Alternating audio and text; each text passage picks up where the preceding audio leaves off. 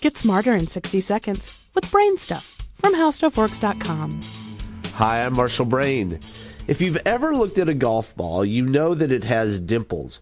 But why is that? The reason why golf balls have dimples is a story of natural selection. Originally, golf balls were smooth, but golfers noticed that older balls that were beat up with nicks, cuts, and slices in the cover seemed to fly further. Golfers, being golfers, naturally gravitate toward anything that gives them an advantage on the golf course, so old beat-up balls became standard issue.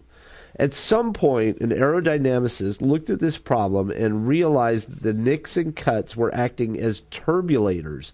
They induced turbulence in the layer of air next to the ball, known as the boundary layer. In some situations, a turbulent boundary layer reduces drag. A sphere happens to be one shape that gets a big boost from turbulators. The dimples that we see today are simply organized, optimized turbulators on the surface of the ball. If you want to get a little deeper into the aerodynamics, there are two types of flow around an object. There's laminar flow and turbulent flow. Laminar flow is good. It has less drag, but it's also prone to a problem called separation. Once separation occurs, you get a lot of drag because of eddies that form in the gap. Turbulent flow has more drag initially, but it's also got better adhesion.